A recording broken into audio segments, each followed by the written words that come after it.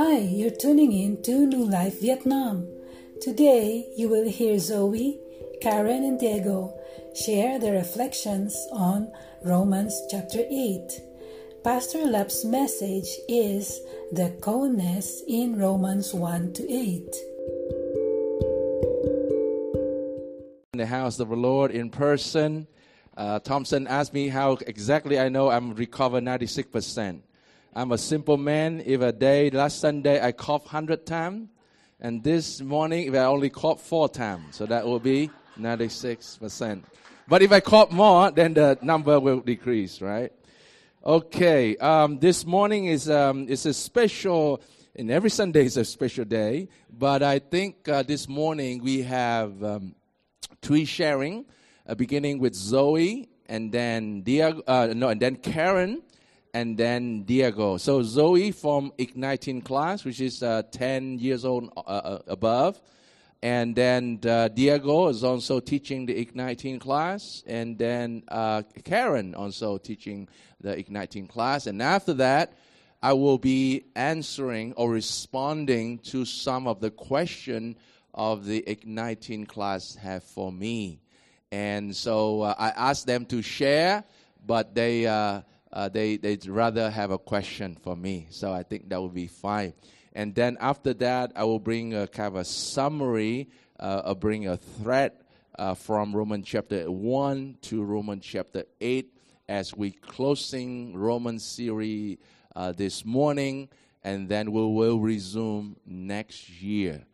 So what the rest of the year, what we're going to do, still God's Word, but in terms of a topical topic or something that I feel as the Lord leading me to share with you. So, first thing first, the live stream need to be not having Zoe on the screen for the YouTube policy, okay? So Zoe, please welcome Zoe. Hey. Okay. You are 11. 12, okay. Hello, my name is Zoe, and today I'm going to share to you what I learned in the series of Romans. Today I would like to share to you about slavery from Romans chapter 6, verses 15 to 19. On the 19th of August, Pastor Love preached about slavery. I always thought that slavery meant that you were not free, that you were lonely and sad, and that you didn't have anything. But when Pastor Love preached about being a slave of Christ, I learned that if you are a slave of Christ, we are free from sin and that we are forgiven for our past and present deeds. And that being a slave of Christ leads to sanctification and being made clean and holy by God. Thank you.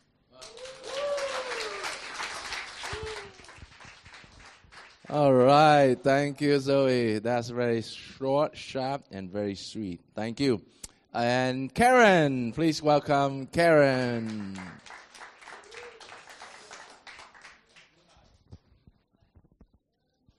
Mabuhay. Good morning, church. I thank God for this privilege of sharing with you what He spoke to me through the book of Romans. And I thank God for making me understand this time what God gave them up means. The verses are found in Romans chapter 1, verses 24, 26, and 28. And I read verse 24. Therefore, God gave them up in the lust of their hearts to impurity, to the dishonoring of their bodies among themselves. Verse 26. For this reason, God gave them up to dishonorable passions, for their women exchange natural relations for those that are contrary to nature. Verse 28, and since they did not see fit to acknowledge God, God gave them up to a debased mind to do what ought not to be done. I read these verses 3 years ago, but I did not understand them. I asked myself before, why would God give up on people? And how could God give up on people? But now I have a better understanding, and I thank God and Pastor Lap. So, God gave us free will. God never forces relationship with Him. He made Himself known to the world through the creation of the world, so it won't have an excuse. But there are still those who choose not to fear Him. But they're thinking in vain and darken their heart. So God let them be and gave them up to self-destruction because of the stubbornness of their heart. I am sad with these verses, but I believe that God gives many chances and there's hope in Jesus if people repent and turn back to Him.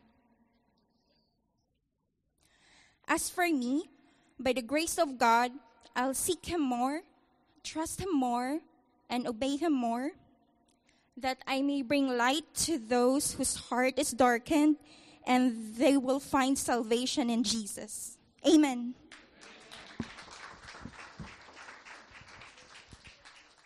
All right, thank you, Karen. Thank you for your sharing and your testimony. Thank you. So now, please welcome Diego to share with us. Yes. Thank you, Pastor. I really thank God for this opportunity I have here to stand, and thank you, Pastor, for giving this chance. I mean, growing up as a small boy, Romans, we've by-hearted so many verses. Romans 3:23, for all have sinned and fallen short of God's glory. Romans 5:8, for God demonstrated His love that though we were yet sinners, Christ died for us.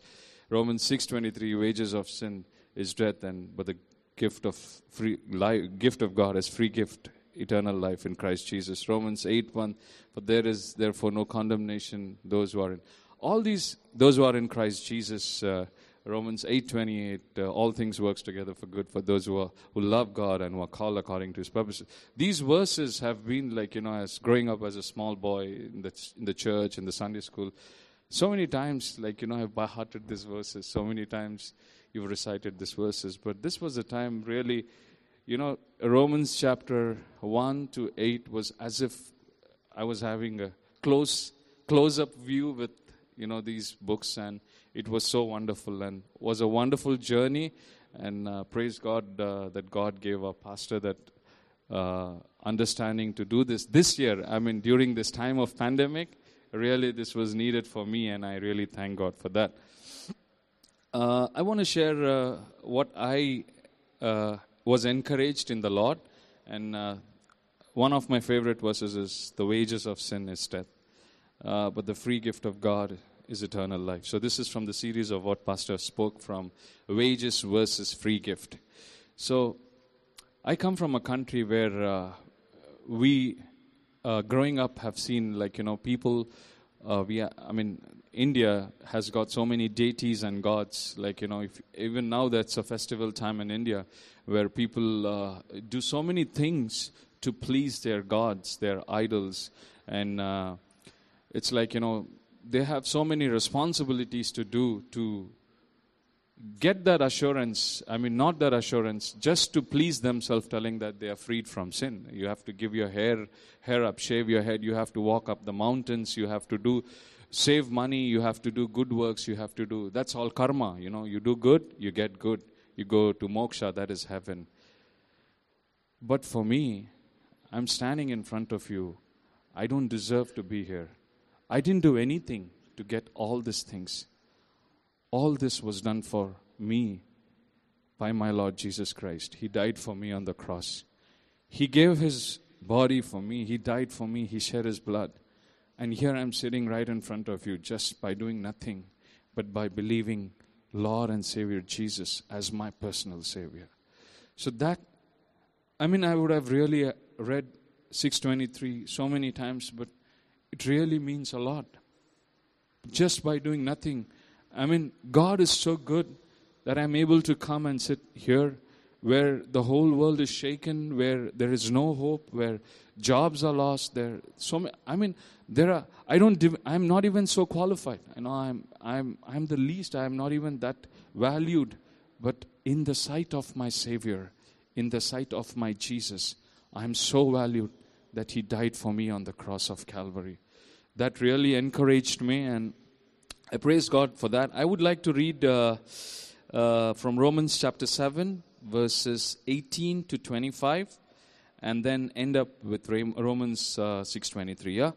For I know that nothing good dwells in me, that is, in my flesh. For the willing is present in me, but the doing of good is not.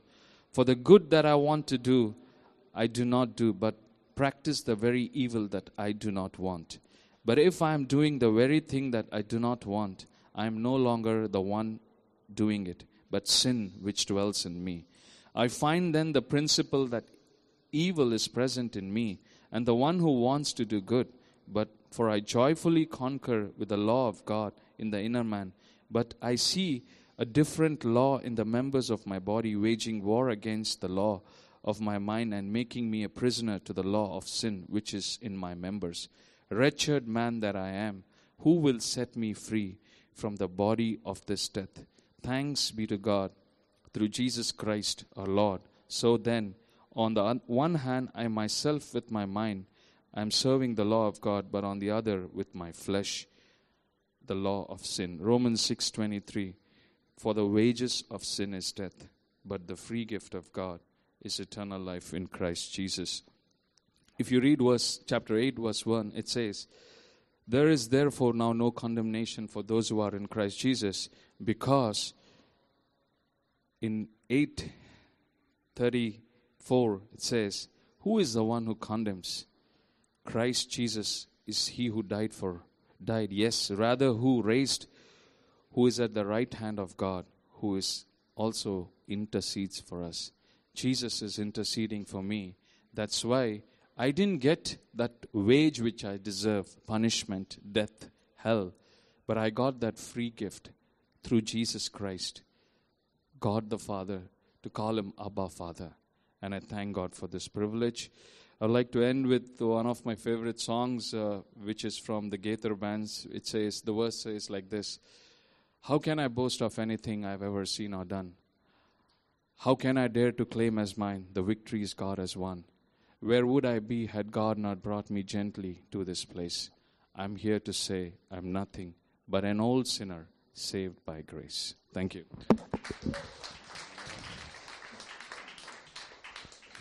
Wow, thank you, Diego. That was good. Okay, now in the Q&A, question and responses. Not Q&A, because I might not have all the answer, but I always have a response, okay? And so you have a screen up. Okay, we have how many questions? About 7 or 8. 8, yeah? We have about 8 questions that I'd like to respond to our Igniting classes. Okay, number 1. Daniel and Caleb, I hope you're here, right? Daniel and Caleb, if you are not here. Okay, here. Okay, good. All right.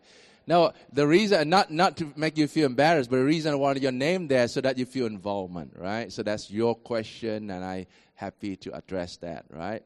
And so why is Romans so hard? Why did Paul write such a hard, laborious article to the Romans in the first place?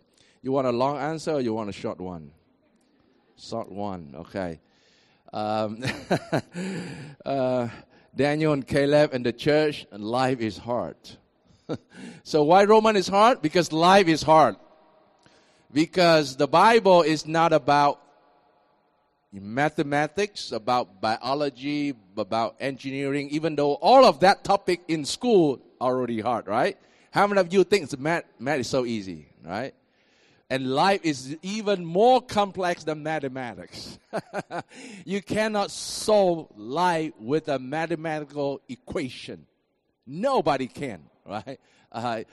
Even the philosopher tried to understand life through the lens of philosophy, but end up they seem like life has no meaning.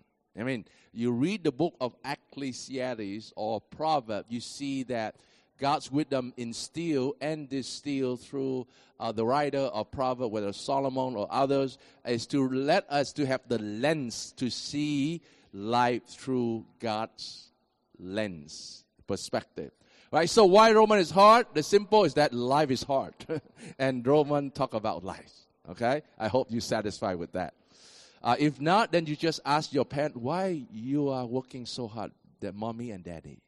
Because life is so hard, right? And why school is also hard sometimes. All right? Oh, number 2. Okay, 1B, can you go backward a bit? Okay, I have answered them. Why did Paul write such a hard labor article to Romans? For the obedience of faith, because in the back of the book here, I put that is the kind of a main purpose and the main thrust of the whole Roman. So any book in the Bible, usually it's New Testament, the first chapter is very important. It's like you read the book, the prologue, because it tells you about everything that the writer is going to write about. Right? So Paul is to bring about the obedience of faith for the sake of his name among all nations, including you who are called to belong to Christ. He specifically talked about the issue of faith in related to justification and righteousness by grace and not by the works of the law. And then he unpacked all the way to now chapter 8 and then all the way into the end. Right? So you want to know why Paul writes such a hard laborers? Because he loved God and he commissioned by God, and he sacrificed his life to be an apostle and to write a letter that was inspired and divinely inspired by God, using his hand for the first century Christian and now for everybody like us today and forevermore. And so that's why what he had done is, of course, by the guidance of the Holy Spirit, and that's why he labored day and night, even in prison. Okay? So your life and my life, why our life is hard? If we serve other God, it's going to be futile. It's going to be, meaningless. But if we serve our God, all your hard labor will be make an impact at some point if you continue to be faithful until the end. Amen? All right, second question. Why is it that when your husband or wife dies, you are discharged from the law, and why doesn't the law still work? Why do you have to get new husband and wife? Amanda, are you still here? Amanda. Upstairs, okay, all right. Well, the law still works. It just no longer can hold any power to those who are dead. Are you still with me, right? So if the traffic law in Vietnam is saying that crossing the red light is a violation of the traffic law. Now, if I cross the red light, God forbid, if I got hit by the truck and I die, I no longer need to pay the fine ticket. Correct or not? Correct, right? Because I'm dead, right? No law in any world they're going to bring me to court and charge me. No, you'll pay. And neither the law of any country that will charge my wife and my son. Because you know that if I'm above 18, I will be personally responsible under the law of the land. Are you still with me? So anybody under the law of God, you are responsible as God people unless you say, I'm not God's people. Okay. That's why it happened in the Old Testament. I'm not your God. You're not my God. I'm not under you. I belong to Pharaoh. But still, you will follow the law of Egypt, right? And so God's law is the best perfect law, right? So why the law? So the question is whether her husband, right? You don't have to remarry, right? You don't have to get married again. Talking about literally married, but of course here Paul used as a metaphor, okay? And so you don't have to get new husband and wife. But when you want to get married again with new husband and wife, while the current husband still alive or the wife still alive, you sin by commit adultery. He's talking about that if you are still married to the Lord, there's no way you're going to go get married with Jesus. That's what Paul was talking about. So to the Jews, like, hey, if you still hold on to Judaism and the law, you are commit adultery with the relationship with Jesus Christ. Why? Because you have not been dead to the law, and therefore your husband, the law, is still alive, but you have relationship with Jesus Christ. Okay? So in that particular context, say, therefore the law cannot die, and the law cannot be deleted, the law cannot be edited, the law cannot be compromised, the law of God is perfect, it's always there. The only way that you make the law discharge on you is you die to the law. And that's why Christ must be put to death at the cross to fulfill the law, and that also all the law from the Old Testament, that the ultimate sacrifice, the sacrificial Lamb of God, need to be punished. And then, even though he's sinless, he's innocent, but he died to the law so that when he resurrected, he have the Lamb of God. So you and I, when we married to Jesus, we married to the one who fulfilled the law. So the law no longer over us and charge us. Does not mean that we can go and violate crossing the traffic law, right? Does not mean that when we get married to Jesus and then we can say, okay, I married Jesus, but I already married husband and wife, but I will commit, adultery. No. When you are in Christ, that complete by Christ, you are under God's law. You're not under the charge of God's law, but under grace. But your mind, later on, serve God's law. But this time, because that you have relationship with Jesus Christ, and therefore you follow God's law at ease. At a better relationship, not because of do and don'ts. Are you still with me? Yeah? So I don't use drug, not because God forbid me, but it's harm my body. I don't smoke, and I don't use things that harm my body because I have relationship with Jesus Christ. The Bible never said that, you shall not smoke. But because when I smoke, my lung will get bad, and therefore I have so good relationship with Jesus Christ. Why should I build relationship with tobacco?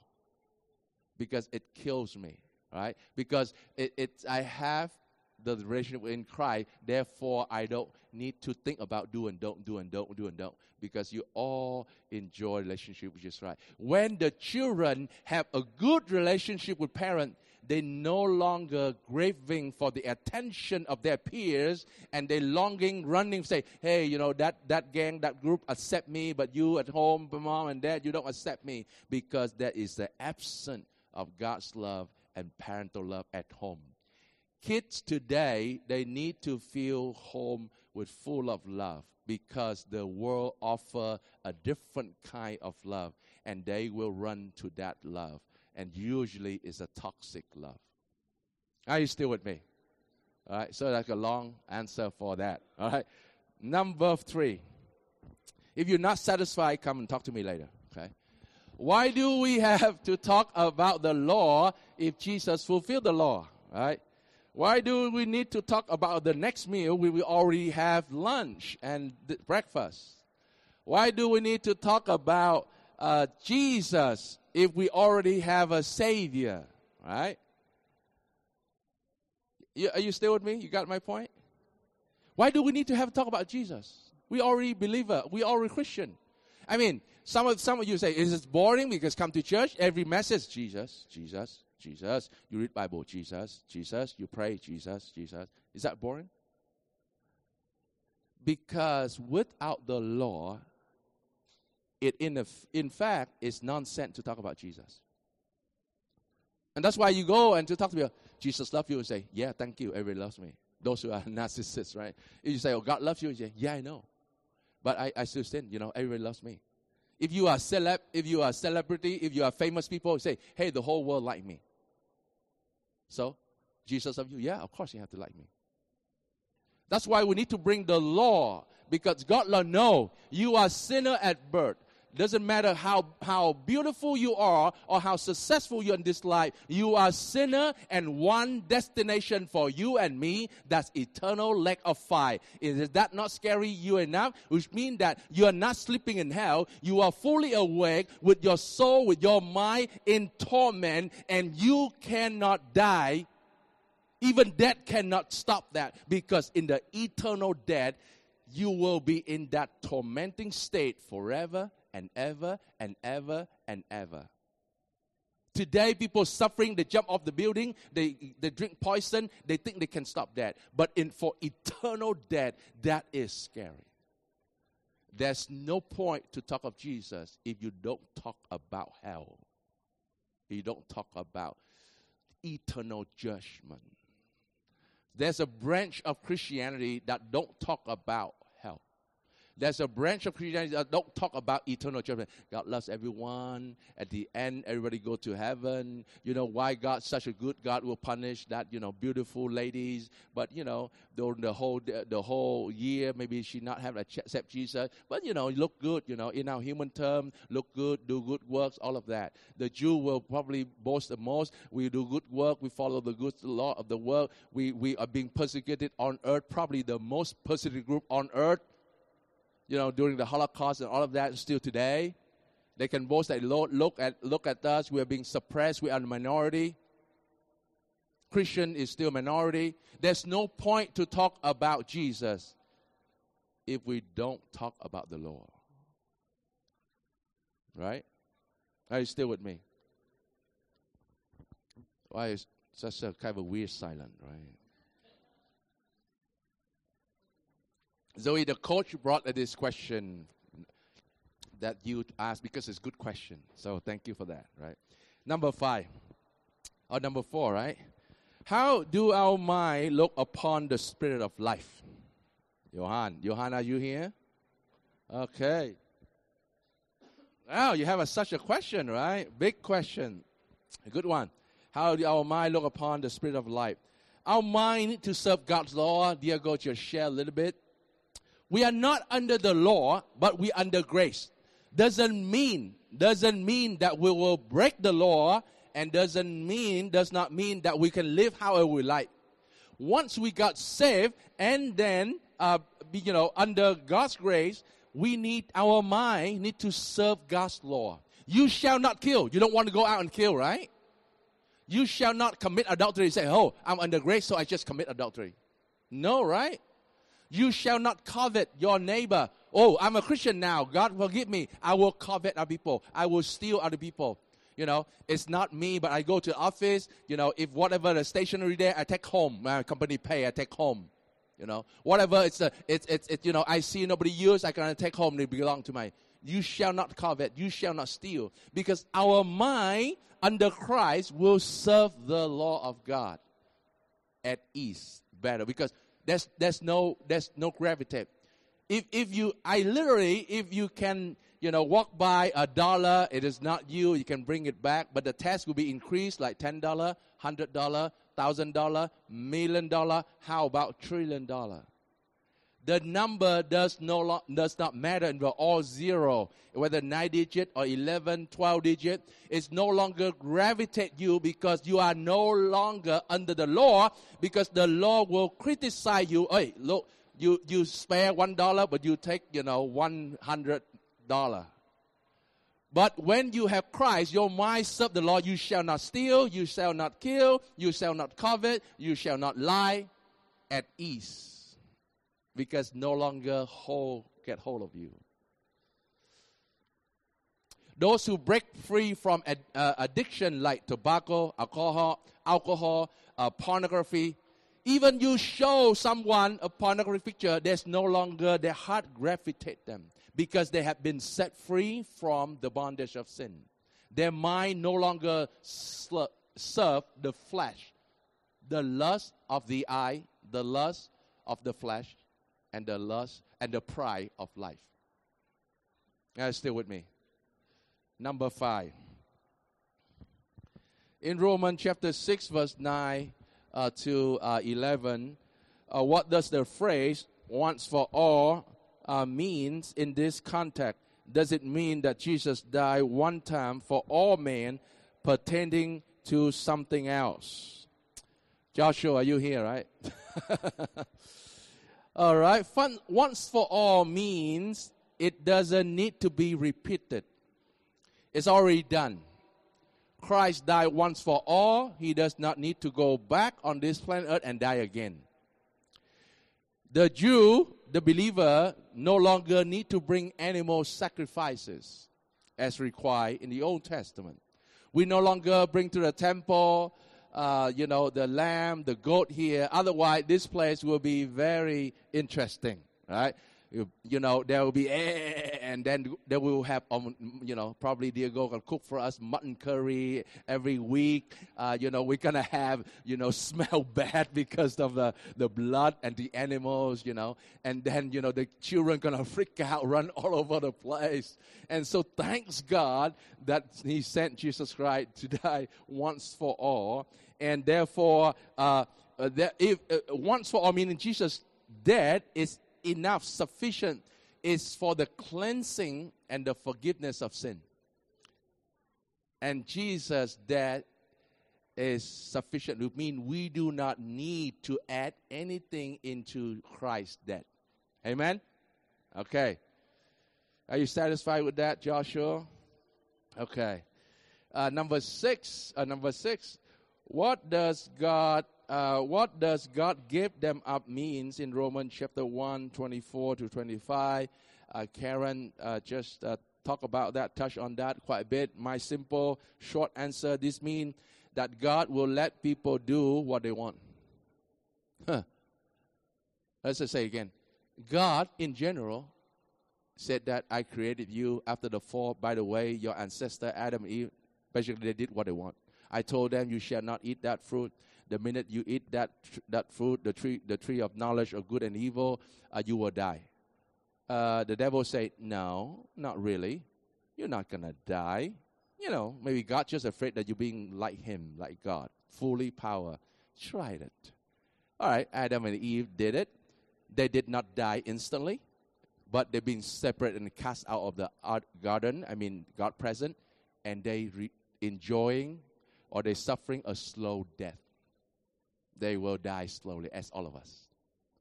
Because the wages of sin is death. So that's the only payment the devil pay us when we sin. When you and I sin, the only salary we receive is death.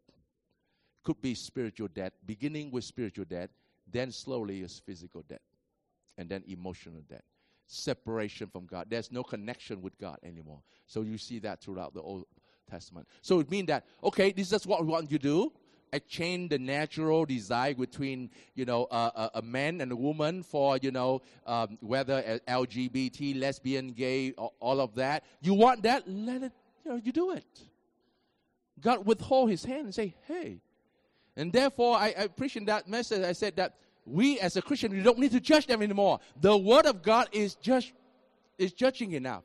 Is that what you want to do? Okay, so God lets you know. It's like you giving, just give example, tofu. Just give the tofu into the open air. You do nothing. The tofu will be rotten. Why? Because the contamination of the bacteria, all of that. Because the whole creation will be corrupted after the fall, and there were bacteria, there were viruses, there are all kind of things that come in. After maybe not even a week, maybe a few days, smell bad already, the tofu. And then after about a week or so, rotten tofu. Well, by the way, that's a dish, right? I haven't tried, but that's a rotten tofu dish. I heard it's delicious, but I haven't tried. And somewhere, I will share the country I shall not name. So anyway, the rotten tofu. Think about this. Sometimes I would like, if you want to be autopilot, you do nothing. It will be automatically and naturally degrading. You do nothing. Oh, I'm a natural. I think normal. No, not everything that we think normal. Even today, you think about this. How can on earth the people think for the children, but I think it's in the Bible. How can between a man and a man and a woman, God did not create that way. How can between a human and animals? I mean, that's think about that. And now today, even because I have to read the news, and even though they, I can have sex or marry a car. Oh, come on, really? And they perform such an indecent act with a car. Oh, how come is that? Because if God let the human do what they want to do, it will always going down.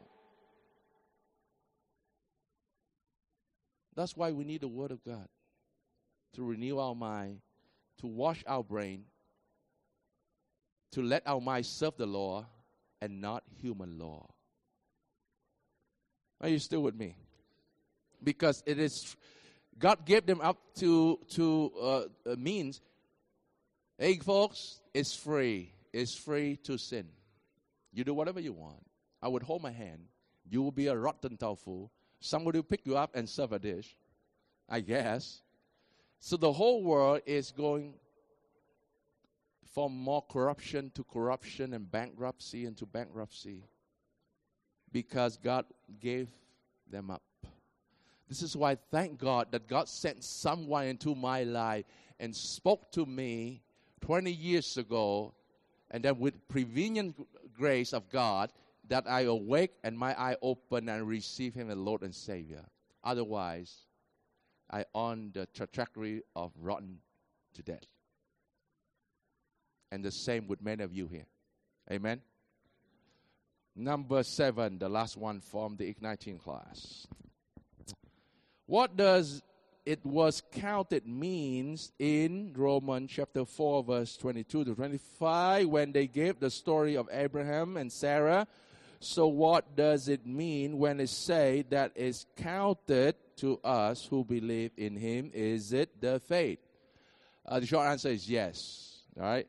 The faith that saved, the faith that Jesus Christ saved, not by the works of the law, by the righteousness of the law, by the self-righteous, but by faith alone. The faith that saved, the faith that acts, or the faith that works. Which means that when you say, I'm saved by Christ, it means that our faith take action. It's not static, but it's dynamic. Meaning like it's growing. It's like a mustard seed. It's growing. Your faith today is supposed to be a little bit bigger than 10 years ago or 10 weeks ago, I hope. Because it's an active. It's not like I got saved 20 years ago and today my faith like the same. The same. Have you seen any growth? No, I'm be the same. I still go to church. I still carry all that. All the things that I do, I still have habitual sin. Nothing transformed. That's why sometimes going to church and having a religion is so deadly boring. Because there's no changes. There's no change, and you know it. Sometimes you get fed up with yourself because there is no changes in the life you see with yourself. I know sometimes we have not happy with ourselves because we see no changes. And that's why sometimes there's no changes. You know what? As a pastor, I know people demand changes of others. You see, if there's no changes in me, I would demand my wife change. She need to change. And my son need to change. The same, some people, churches around the world, pastor need to change, and the church need to change. You know, there's no aircon in the house. There's no the hand towel in the restroom. There will be no carpet in the church. They demand so many things because they know that inside them there is no change, and so they demand other change. So husband and wife, children, sometimes children, you demand your parent to change because you have not been changed inside. The parent tell you to do this, clean up your room, eat more broccoli. I know some kids like broccoli, I know. Eat more protein. If you are under 16, you need to sleep about 9 to 10 hours, according to research. But your kids say, no, I just need, like adult, I just need 6 hours. I mean, when you're getting old, then you have 6, 7 hours. But the children today, you still awake? I'm gonna. And some kids, stay until the midnight, and think they are growing adults so good. No, there's stages of life. Right. So if the kid don't, then they demand the parents, give me the junk food, give me the junk food, and then McDonald's Happy Meal is the most sales on the whole planet Earth. Because the kids say, I want Happy Meal. Why? Because they're toy. Happy Meal, Happy Meal, Happy Meal, Happy Meal. And every meal is a McDonald's meal. And some parents, I see that when a kid young, they were being almost like slaves to the children. Whatever the children want, they cry, I want. And then yes, they go. Because they get tired already. If they run around and they cannot stop the kid, they say, yeah, I'm fed up. And then let the husband take care. The husband say, I'm happy now. Then let the wife take care. And the kid getting wilder and wilder. Not in this church. Not in this church.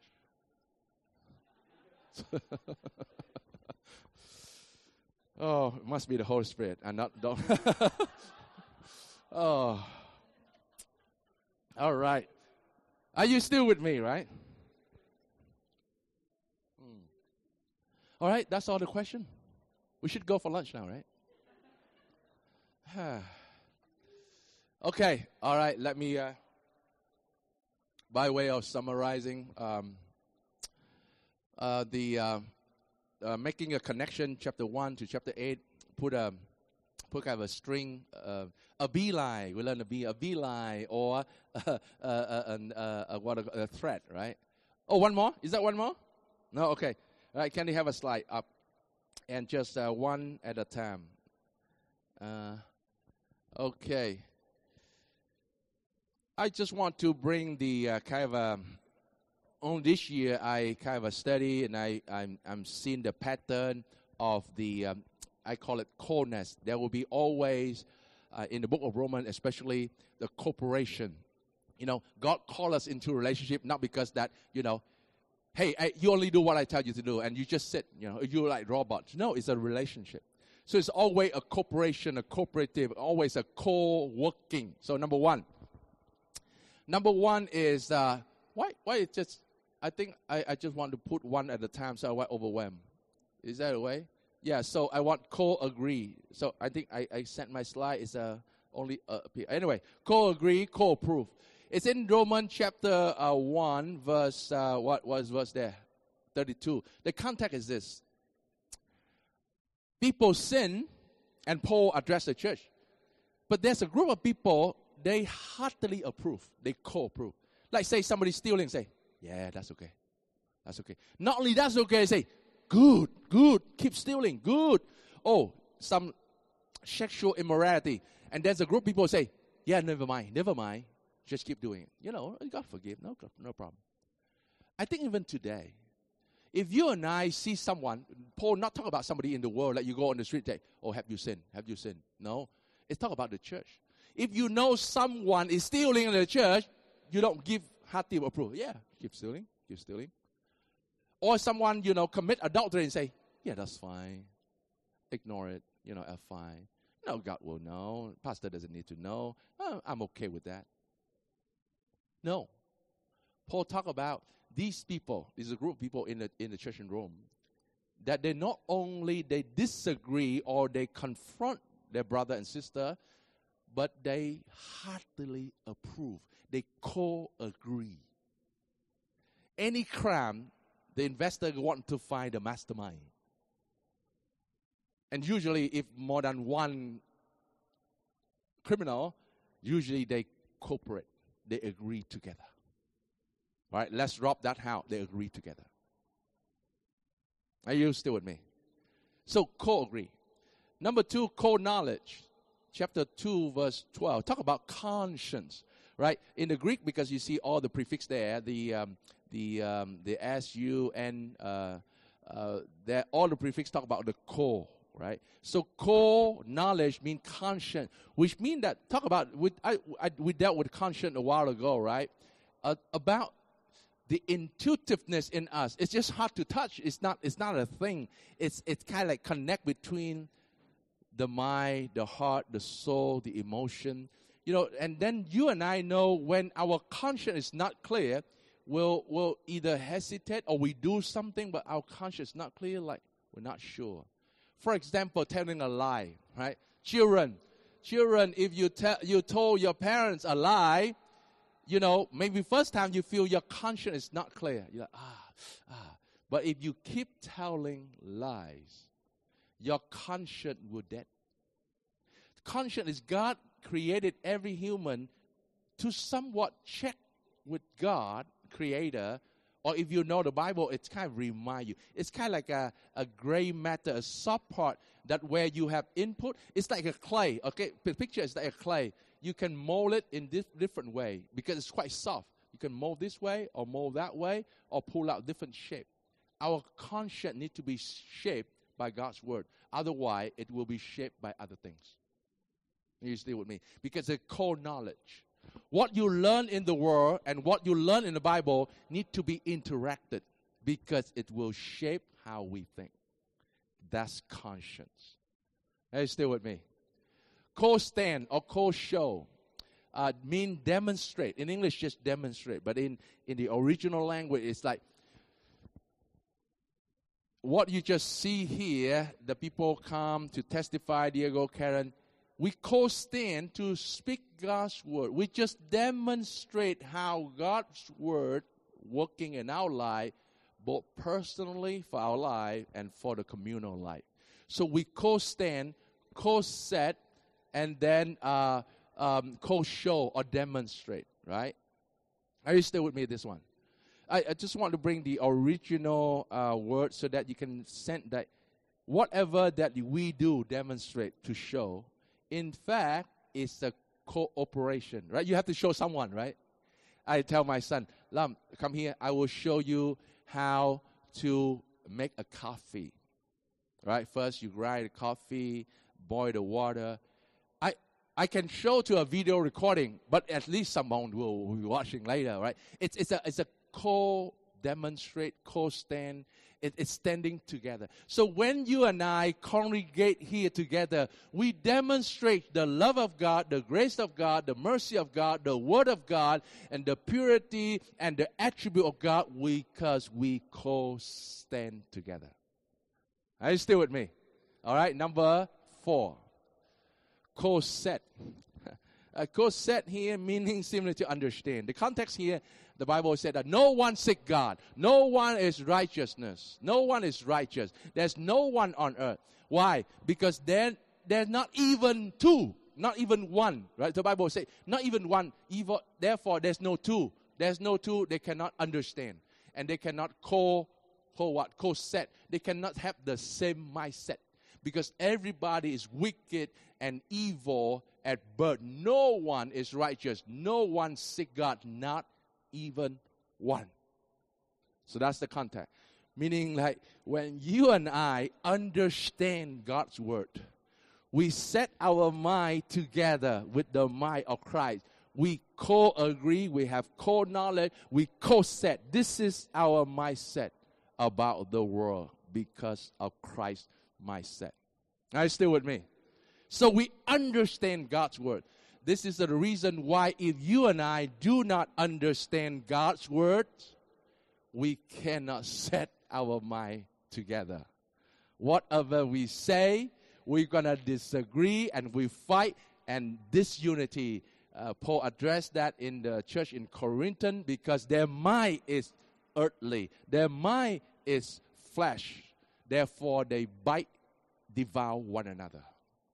And that not should happen to the church of God because we understand God's word. We co-set our mind together.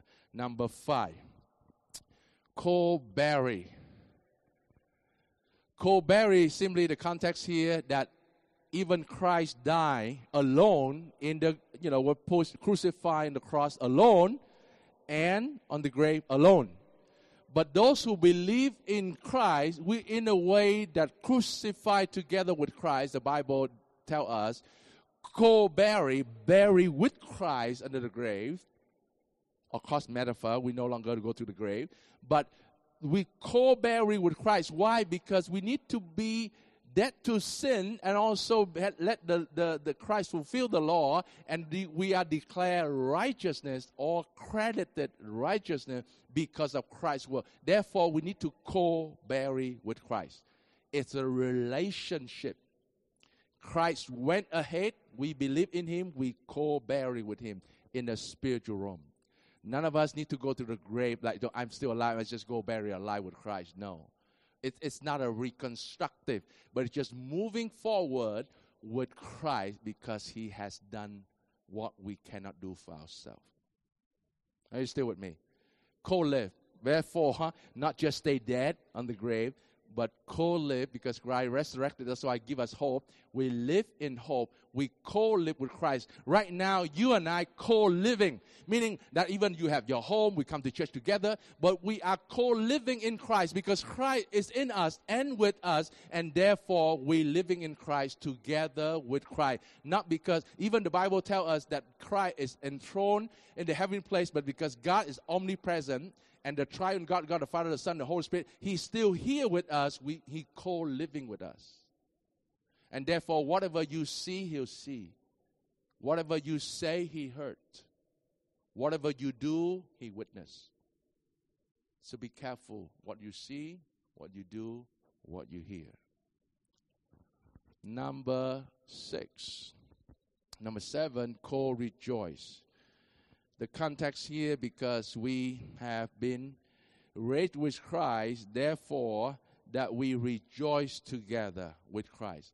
So when you and I rejoicing, Jesus also rejoicing with us. If you don't feel that one because you not have been so close to Christ, you think that God is busy just sitting there, if we rejoice, maybe he has so many people, he will not pay attention to us. No, he's with you. He's with me. Whenever you're down, he's down. Whenever you sad, he's sad. Whenever you rejoicing, happy, he's rejoicing with you. If you don't feel that because you have not been drawing close to him, and I cannot help you. Nobody can help you. Even I cannot help my son, I cannot help my wife. I only can do it to myself. Lord, if I have been co-bearing with you, live with you and the life that you have given me here, regardless how suffering it is, I'm going to rejoice with you. But I'll be real. If I'm sad, I'm sick, I'm kind of sick, I don't need to pretend anything because you know. All right? Next one. Co-witness. Co-witness is simple as this. It testifies. Can you go to Romans chapter 8, verse 16? Someone, if you have, you can read for me.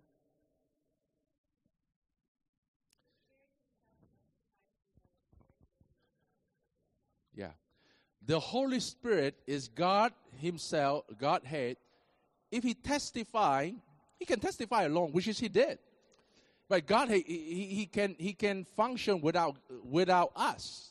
But he always sent invitation. He invite into relationship with Jesus Christ. Through Jesus Christ with God, he endowed the Holy Spirit to us as an indwelling spirit, as called the Comforter, the Helper, the Sanctifier, friends. And therefore, he wants our spirit, because in us we have body, soul, and spirit. The soul comprised of mind, will, and emotion. And therefore, this one is co-testify. Co-witness with the Holy Spirit. This is why sometimes people, this is talk about link with the conscience, sometimes people sin deliberately and no repent because their conscience has been shaped like the world. They have no repentance.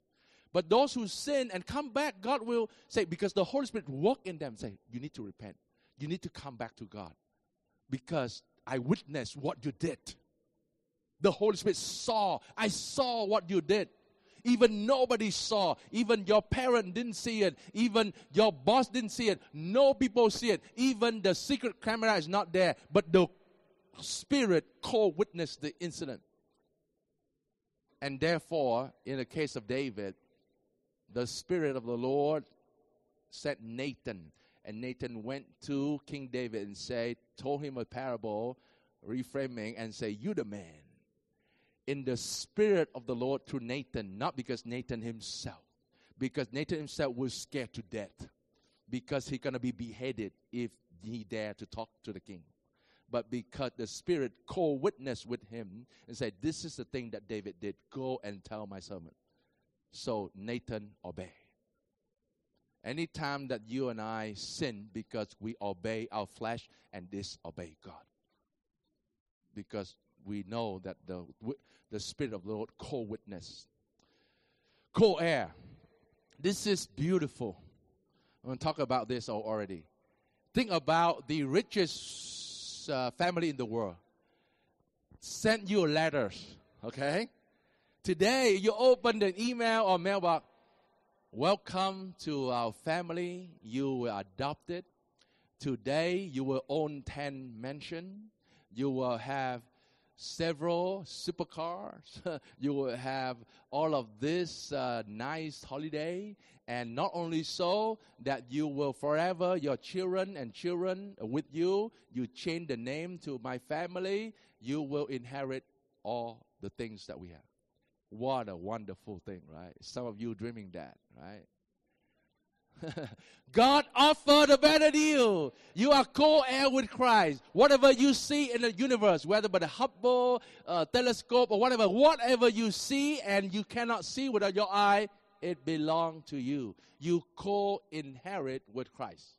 Whatever Christ has, you and I will have. How about that? You like the deal? Every deal has a price. So what's the price? What's the price that we need to pay to have that deal? Co-heir with Christ. Is that a price? That's a price tag. Yes? No. There's a price tag, but Christ paid for it. There's a price tag. Debt.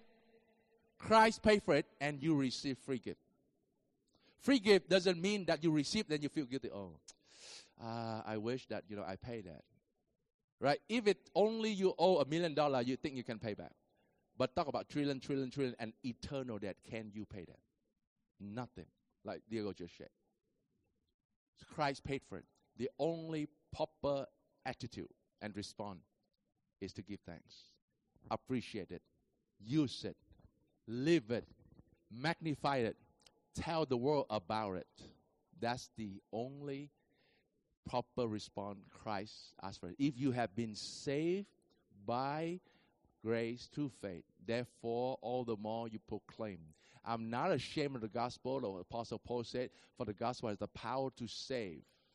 Therefore proclaim. And he spent his whole life to proclaim the kingdom of God and the power of gospel, whether chain, bondage, suffering, shipwreck, in jail, out of jail, got punched in the face, got persecution. He considered all of that as dung. He wrote it as scubalon, as a piece of rubbish, because he aimed for Christ, because he knows it's a co-heir with Christ. Next one. Co-glorified. This is the end game. If you talk about the end game of Christian, of being Christian on planet Earth, in the passage of those who are called will be predestined, and those who are predestined going to be justified, going to be glorified. So the end game of Christian that will be glorified with Christ, not self-glorified. Now, it's easy to notice someone want to self-glorify because they are self-righteousness. They want to be right in themselves. Therefore, they glorify themselves. But if you are righteous by Christ, by faith in Christ, glorification also by faith. So faith that save us, act us, propel us, journey with us, and put us on the trajectory for predestination, not predetermined, because you can stop and say, I don't need you no more, I can turn back. God will let his hands off, and then there you go. But that's why he responded to the call. He foreknew us. He foreseen us. He foredestined us. And then for the end game is glorification. You guys still with me? Last but not last. Next one. Co-groan, co-suffer. We are groaning together. We are not suffering alone. And the devil seems to lie to us that what you are going through, you are alone. Nobody knows, nobody cares. No, the Bible tells us that the Holy Spirit, even things we cannot speak about, even certain pain between husband and wife, when you speak, there will be tension, there will be fight, there will be argument, but certain things the Holy Spirit intercede for both sides. That's why all the more, parents need to pray for your kid need to pray for the parent, husband need to pray for wife needs to pray for the husband, because certain thing is unspeakable, it's so deep and so painful that only the Holy Spirit can intercede, bring the matter to the Father. And therefore, we co-groan suffering together. Even, the Bible said, even the whole creation is longing for the Son, mean Christ coming back. Next one. Just a few more, folks. Hang on there, all right? Co-help. Right? It's a Holy Spirit, he's just not like, you just sit there, I help you. No, hey, I'm helping you to remind God's word, then take action, believe. And then do about it. And then if you struggle, I help you again. So it's a working together in the process. Co-help. And that's the verse in chapter 8:28, we just talked about that a few weeks ago. And the next one will be co-work. Diego touched a bit on that. But, all along we read that, all things work together, because we kind of ignore together. But actually it's the word co-work. It's require your part, right? How can, because this verse had been abused for so many generations. Yeah, if everything works, I sin, God will take care. I live in sin, I don't repent, God take care. No, because God said that sin, you need to repent. You come back to me, repent, co-work together. Come on. I forgive you. You come into my house. Let's journey together. Stop sinning. Sin no more. If you sin again, repent. Come, journey again. Co-working. It's a corporation, not just like, God do your business and I do my business. No, it's a co-working for the good outcome. This is the last one. To co-form, but doesn't sound kind of smooth in English translation, so we have to conform. But actually, it's again, working together. The Spirit, through Christ, through the Word of God, co-form us to the image of Christ. We had a fallen nature of Adam and Eve. Our image, made in the image of God, being marred, being, scarred, tainted with sin and destructive and deformed. And now as our minds serve Christ, and we have co-knowledge in the Word of God. We co-set, we demonstrate the faith together. We co-stand, we co-suffer, we co-joy. We all of that so that we can co-form or conform in the image of Christ. To be Christ-like is the name of the game. Are you still with me? Are you tired by now? So that's the last kind of a coolness from chapter 1 to chapter 8. And I hope, even though maybe a bit technical, but I hope it's helpful for us. At least you know that we are not alone.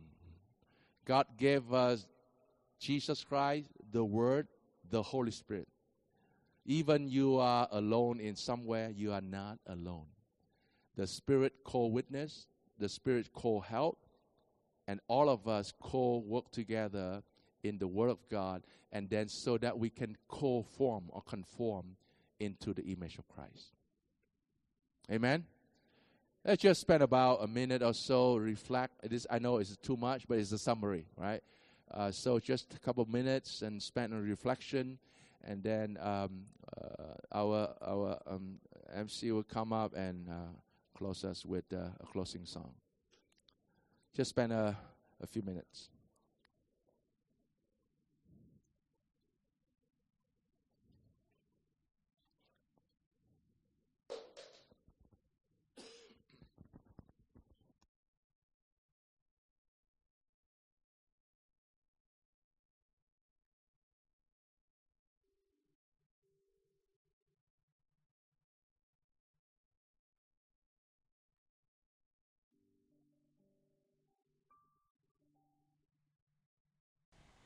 Thank you for listening. We pray that you and your family are encouraged by these messages. Join us next time and do press the follow button on our profile page to keep up to date with the latest messages. God bless you.